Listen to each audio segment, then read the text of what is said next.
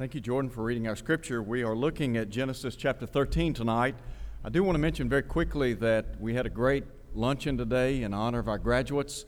We appreciate our young folks. We appreciate our young graduates, and we pray that God will bless them richly as they begin embarking upon new experiences in life.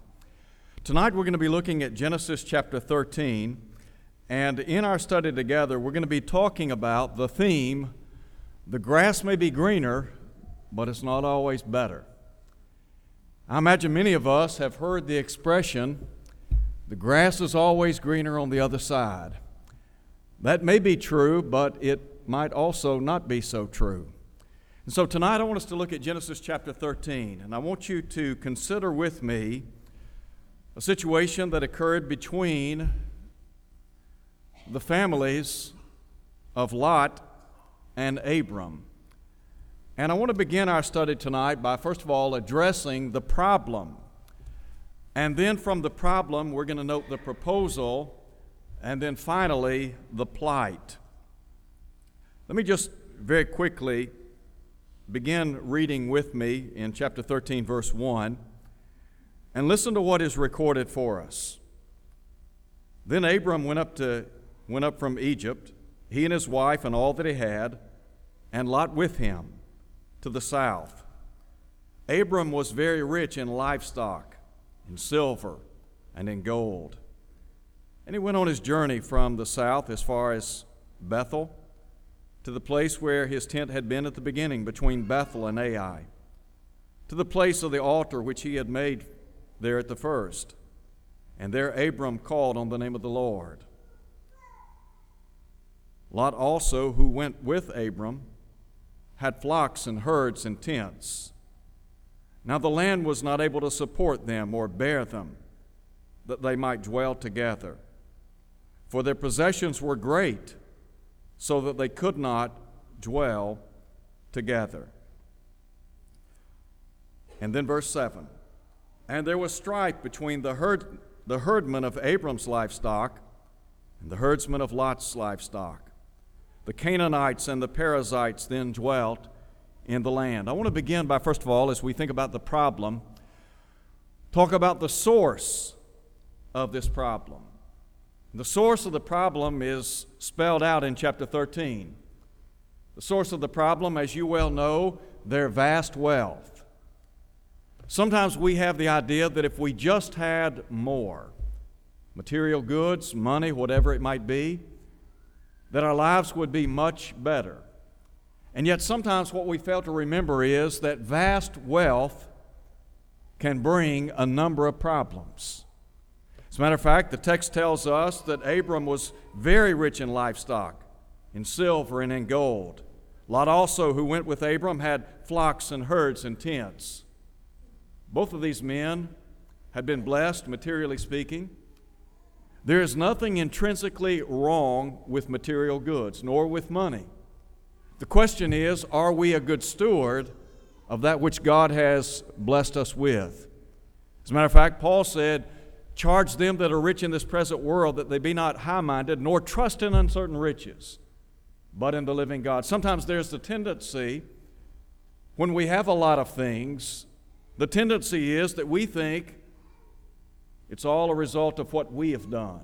And many times we hear the expression, I pulled myself up by my own bootstraps.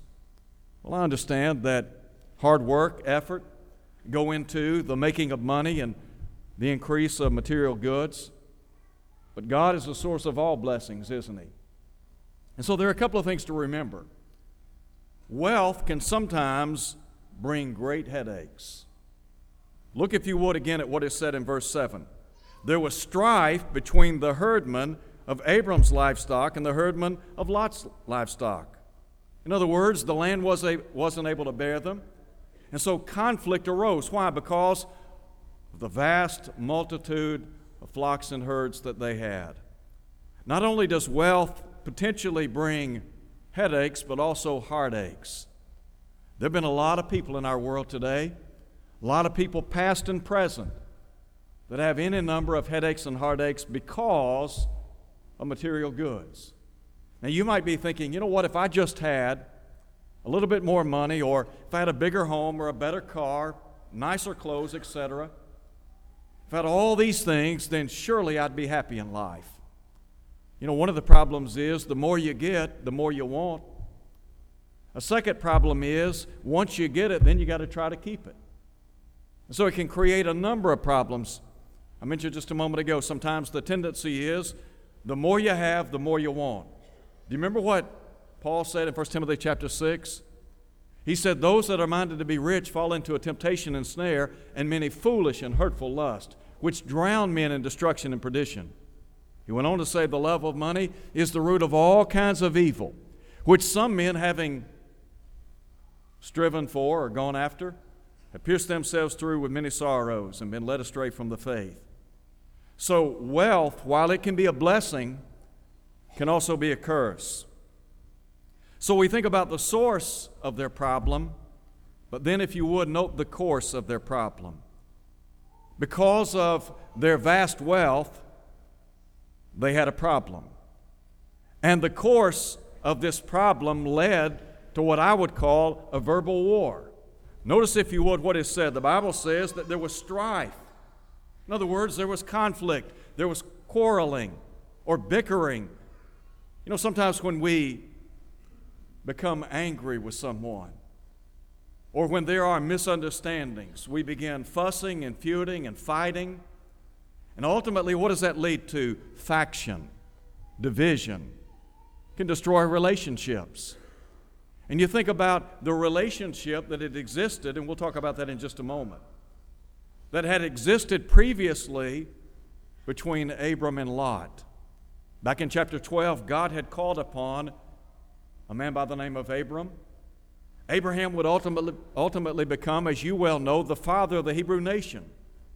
Upon his shoulders would rest the coming of the Messiah, the Messianic King, as we say.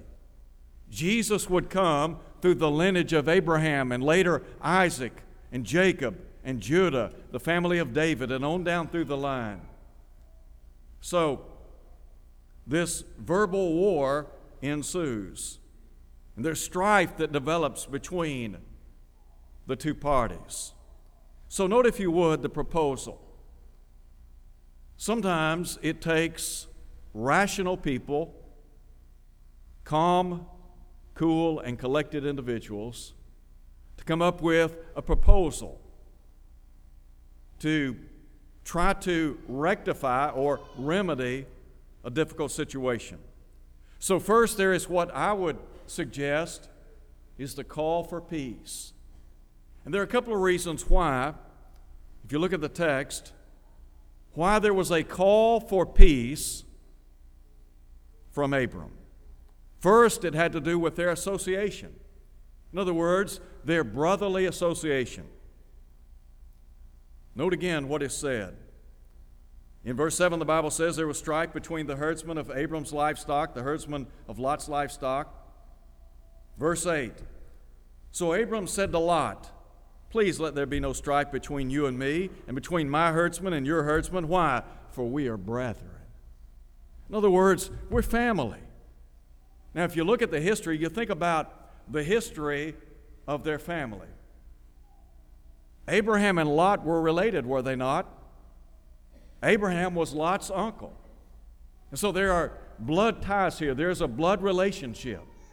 And you think about the history of their family and the harmony. I think in reading the text, there had not always been strife or contention between their herdsmen, between their family members. What happens sometimes is a conflict will arise between one or more parties, and before you know it, lines have been drawn in the sand, it becomes politicized, and before you know it, you got all kinds of problems. So here is Abraham, and he's saying, look, what we need to do is resolve this situation. There's the call for peace. And one of the reasons is because of our association, because we're brethren, we're brothers. And I think in the church sometimes we need to step back because we don't always agree on everything together. We don't always see things eye to eye. And sometimes we become hot-headed, angry at decisions, or maybe the thinking of other people in the realm of opinion. What we need to do is step back and remember, look, we're a part of the church. We're family members. And what God's intent is that we get along. In Ephesians chapter 4, when Paul wrote to the church at Ephesus, Paul, as you well know, was a prisoner of the Lord. And he besought them to walk worthy of the calling with which they had been called. He said, with all lowliness and gentleness. In other words, with humility and with meekness. Meekness is simply strength under control. He went on to say, with long suffering, bearing with one another in love. In other words, you bear with, you forbear, you put up with people. In verse 3, he said, endeavoring to keep the unity of the Spirit in the bond of peace. And so there's this concerted effort to be at peace with one another, to have unity. Wasn't it the psalmist that said, behold how good and pleasant it is when brethren dwell together in unity? So, the call for peace. First, there's an appeal for peace on the basis of their association, and then secondly, an appearance. What about the appearance? In other words, potentially this could have looked bad in the eyes of the world. So, look at what it said in verse 7 again. There is strife between the herdsmen of Abram's livestock, the herdsmen of Lot's livestock. Now note, the Canaanites and the Perizzites then dwelt in the land. Whenever conflicts, problems come up in the body of Christ, what we need to understand is, first and foremost, the world is watching. And the world wants to know, how are we going to deal with our problems with one another? Are we going to do the biblical thing? If we have a conflict with one another, are we going to strive to the best of our ability to resolve that conflict? Are we going to follow the prescription of Matthew chapter 18, Matthew chapter 5, and go to a brother or sister, acknowledge whatever wrongdoing may have taken place, and seek for reconciliation? Why? Because if we don't, it can create a bad taste in the eyes of the world. Look, in the world, there is plenty of strife and contention and conflict. In the world, it is dog eat dog, an eye for an eye, a tooth for a tooth. In the world, the attitude is, you get me, I'll get you, one better. That's not the way it ought to be in the church. People in the world are looking for a haven of rest, so to speak. People in the world are looking for something better. If they want to live in an atmosphere of bickering and fighting and feuding, look, they've got that. So in the church, shouldn't be like that. Now, that's not to say that we don't have our disagreements from time to time, that we don't have misunderstandings. There is the perfect side of the church, and there is the imperfect side of the church. The perfect side of the church is the divine side. That has to do with Christ, who built the church, bought the church. It belongs to Him. That's the divine side of the church. That's the perfect side. The imperfect side is comprised of people like us. We are the imperfect people, aren't we? And why do we need the church? Because it's in the church that we enjoy the blessings of Christianity or the blood of Christ. The blood of Christ runs through the body of Christ. So when we're in the body of Christ, we enjoy the benefits and the blessings of Christ and His blood. We're redeemed by His blood. We're reconciled in His body.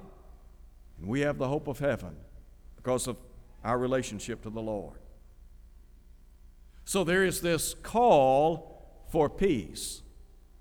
But then there is the cost of peace. What does peace cost?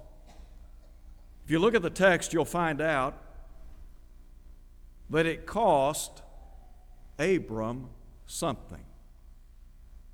First, there was the surrender of property or land. Look at verse 9, if you would, and listen to what Abram says. Is not the whole land before you? Please separate from me. He said, if you take the left, then I'll go to the right. Or if you go to the right, then I'll go to the left. So we think about this willingness to surrender property.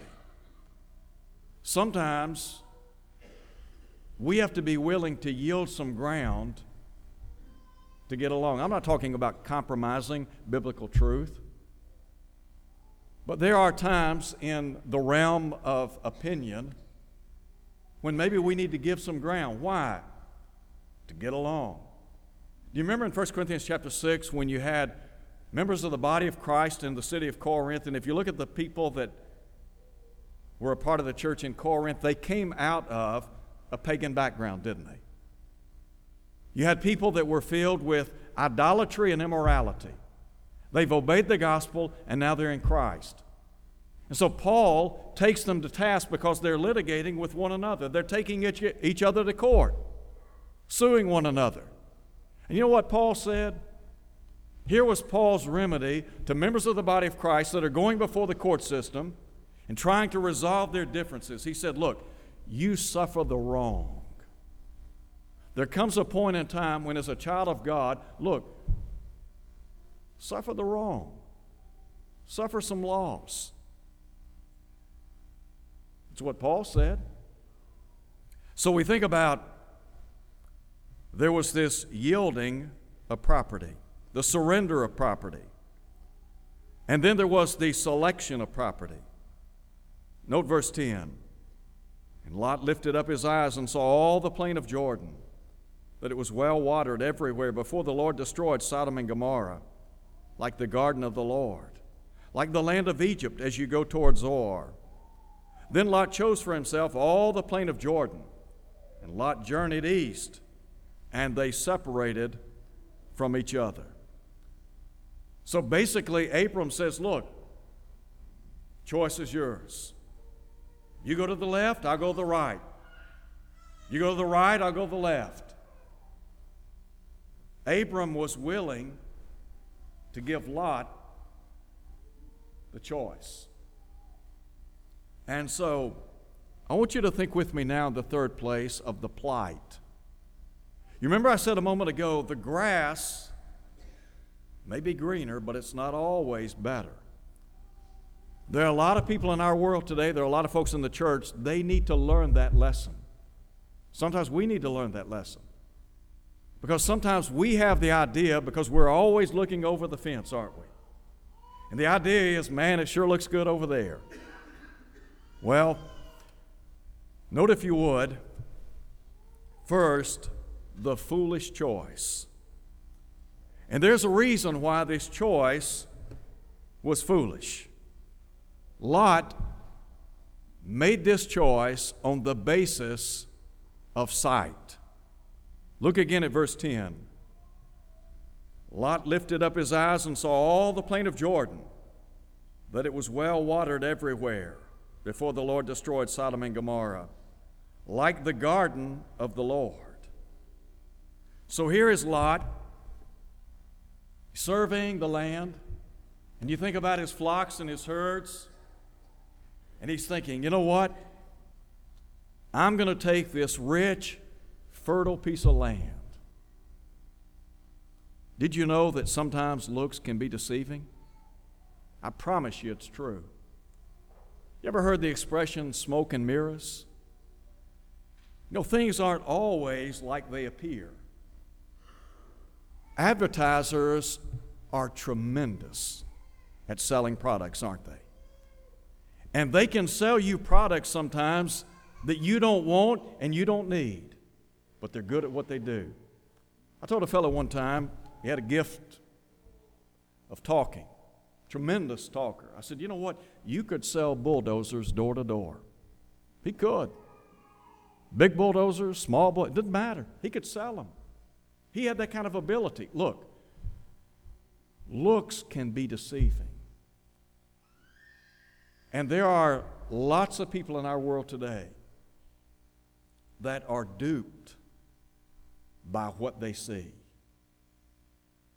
We got a lot of young people here, and I'm grateful for every single young person.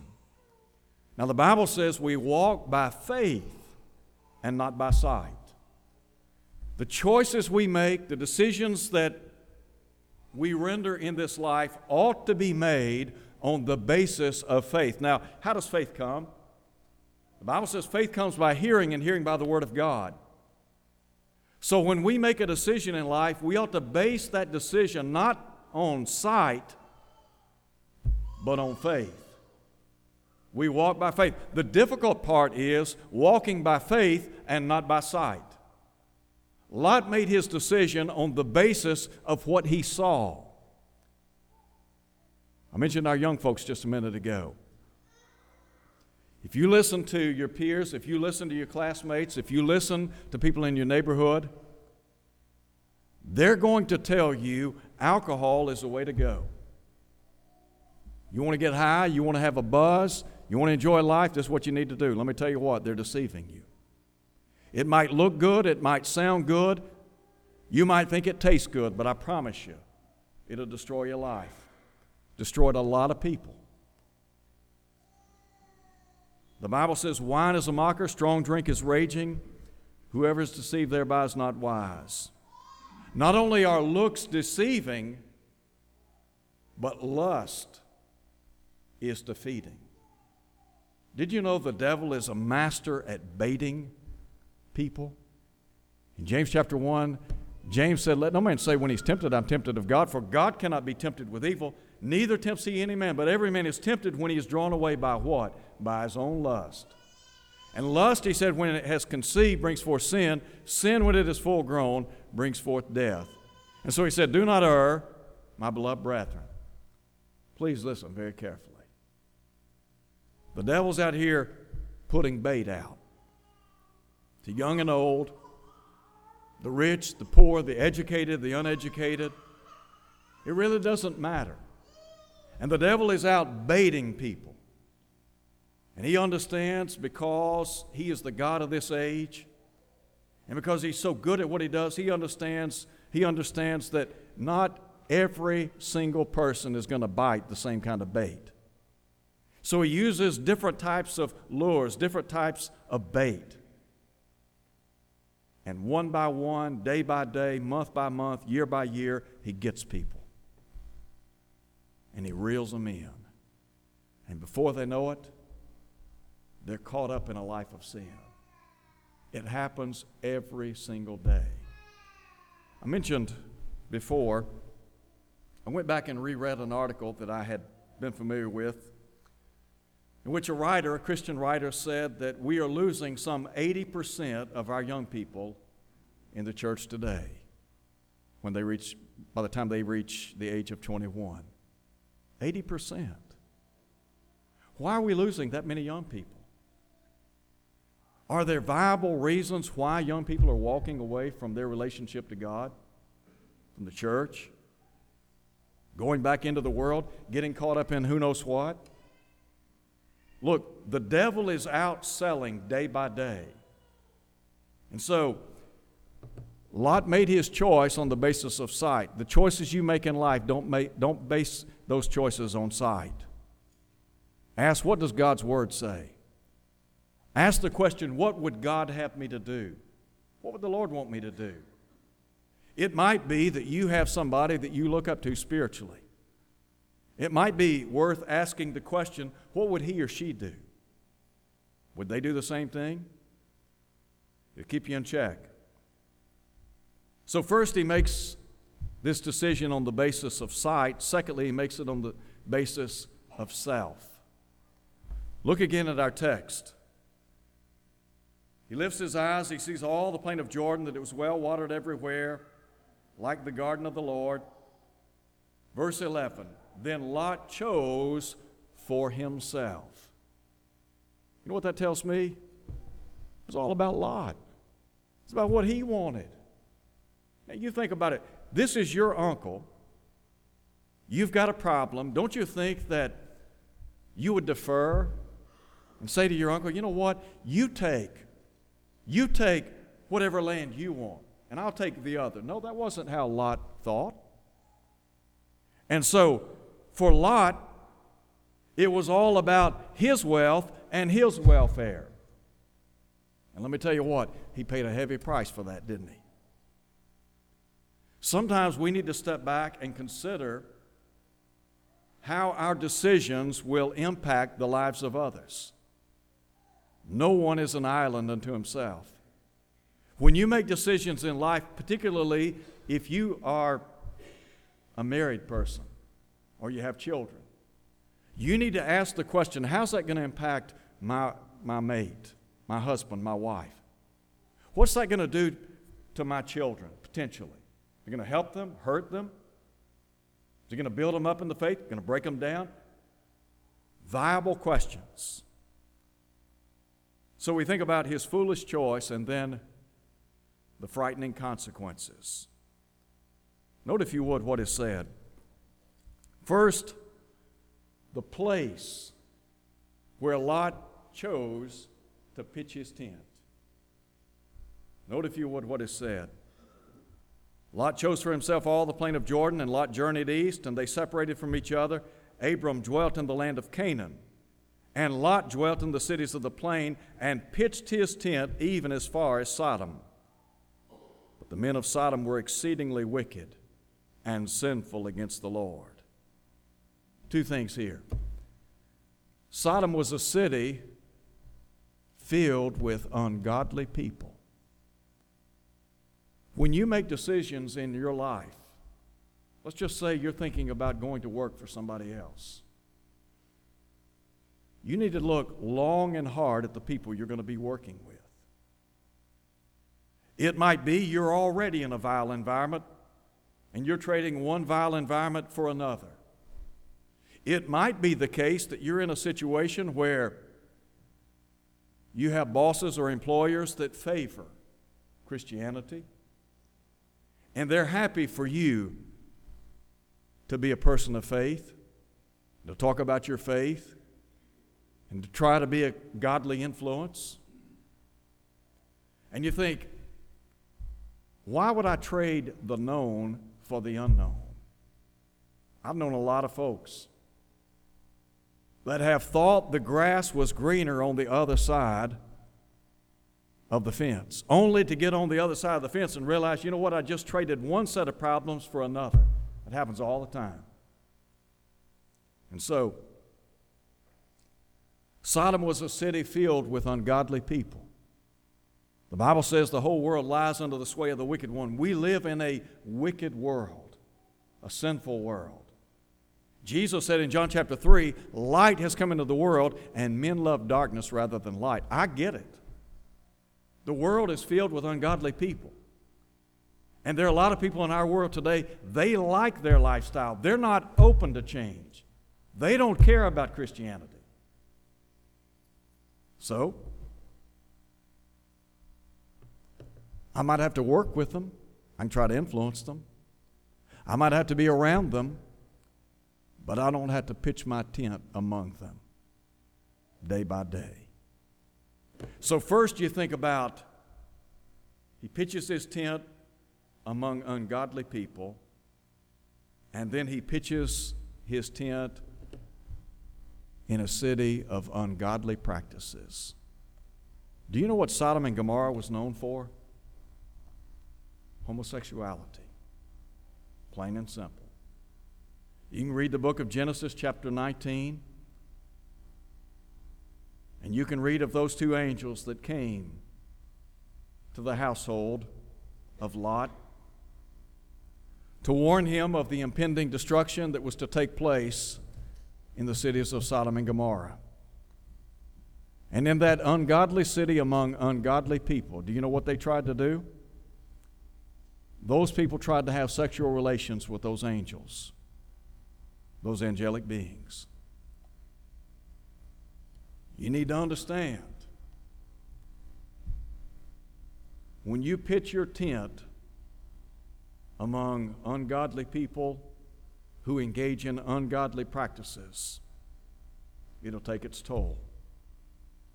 So, let me just share with you a couple of things about the people with whom Lot chose to pitch his tent. You ever thought about how he jeopardized certain things?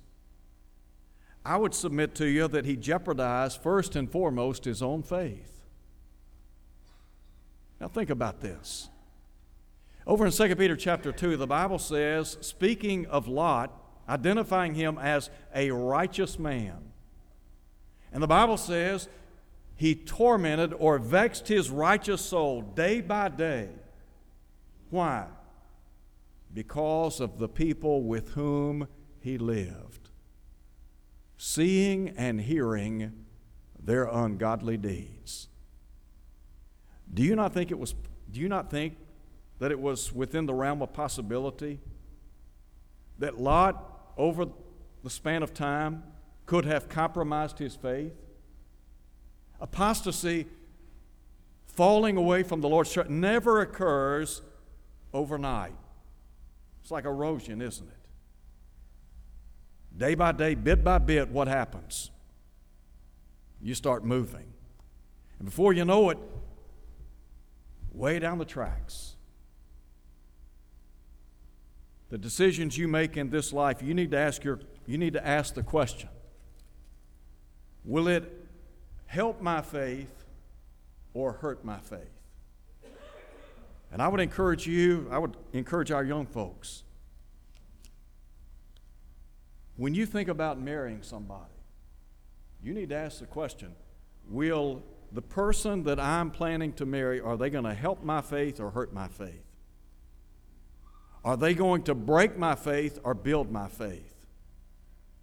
You see, Amos asked a question many, many years ago. I think it's a valid question. He asked this question: can two walk together except they be agreed? Here's the situation. You got an unbeliever married to a believer. The believer's doing everything within his or her power to get to heaven and take his or her children to heaven. The unbeliever, on the other hand, is doing everything within his power to wrest faith away from the mate and hurt the faith of his children or her children. Now you say, I can't believe that would happen. Let me tell you what, it happens all the time. It happens. So you think about, he jeopardized his faith. Secondly, he jeopardized his family. Lot made this decision on the basis of sight, didn't he? Not by faith. He made it by sight. So here he is in the cities of Sodom and Gomorrah, and what happens? When the angels come and tell him, look, the Lord is about to destroy the cities of Sodom and Gomorrah. What you need to do is get out of town. They ask the question, do you have any other family? Do you have any other family members here? He had 2 daughters, didn't he, and a wife? His wives, or rather his daughters, had husbands. When he tried to warn his daughters' husbands, the Bible says they thought he was joking. Let me tell you what, he lost 2 sons-in-law, and he lost his wife. Now I want to ask you a question. When you make decisions in life,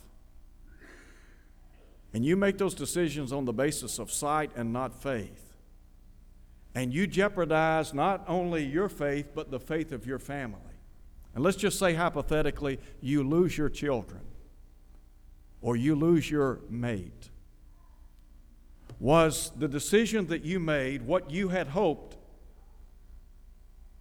was greener pastures, was it worth it? Was it worth it? You know what the answer is? No. Wasn't worth it. If we lose one young person from this congregation, we've lost one too many. Amen? I can't hear you. If we lose one young person, have we not lost one too many? Are you awake? Look, you lose your family and you've lost it all. The flip side, you save your family, you've saved everything. We talk about Noah being a preacher of righteousness, and Noah was a good man. And we talk about Noah, here he is out preaching and teaching for 120 years. The only responses he has, his own family. You know what, in this day and time, I'd say it's pretty good, wouldn't you? If you save nothing but your own family, you've done a good job. That's all Noah did. So he jeopardized what? Number one, he jeopardized his faith. Number two, he jeopardized his family. And number three, he jeopardized his future, didn't he? Here you are, here I am, and we're thinking, you know what, the grass is greener on the other side. Everything looks good, everything sounds good. I've got to have it. What if I lose my soul because of a poor decision? Because in my heart of hearts, I'm thinking the grass is greener on the other side, and guess what? It's not. So what happens? I get out here in the world, I get caught up with the wrong people, doing the wrong thing, and before you know it, boom, I'm lost. In Hebrews chapter 11, the Bible speaks of a great number of individuals who live by faith. Over and over again, you can read about it in Hebrews chapter 11, and the expression is by faith, by faith, by faith. In verse 13, the Bible says, these all died in faith. Only two options. You can die in faith or out of faith, without faith. You can die in faith without faith. It's up to you. The decisions you make day by day can ultimately impact where you spend eternity. Lot could have forfeited all of that. So, in closing tonight, I want to ask this question. When you look at the life of Lot, are there not some things that we can learn? Can't we learn from the past? You look at a guy that made some decisions that he thought were correct. Major blunders. The beauty of life is that we can make mistakes and we can right those wrongs. The beauty of Christianity is that we might be knee-deep in a life of sin, but God forgives. The psalmist said, there is forgiveness with you. So, what if your life's not what it ought to be, and Christianity is appealing to you? What would you need to do? Well, number one, you need to believe Jesus is the Son of God.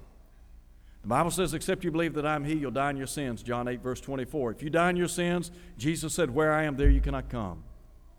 Then you need to repent of every sin, just like they did on Pentecost Day, Acts 2:38. Confess with your mouth what you believe in your heart, Romans 10, 9 and 10. And then be immersed so that all your sins can be washed away, Acts 22:16. If you'll do that, God will put you in the church, Acts 2:47. If you'll be faithful until death, the promise is the crown of life, Revelation 2:10. If you're here tonight and your life is not what it ought to be, and maybe you've made some decisions because you thought the grass was greener on the other side, and you found out, you know what? I just traded one set of problems for another. If anything, I just compounded the problems that I have. And your life's not what it ought to be, and you want to make things right tonight. Look, you have that opportunity. The Bible says, confess your faults one to another, pray one for another. We'd be happy to do that with you tonight as we stand and sing.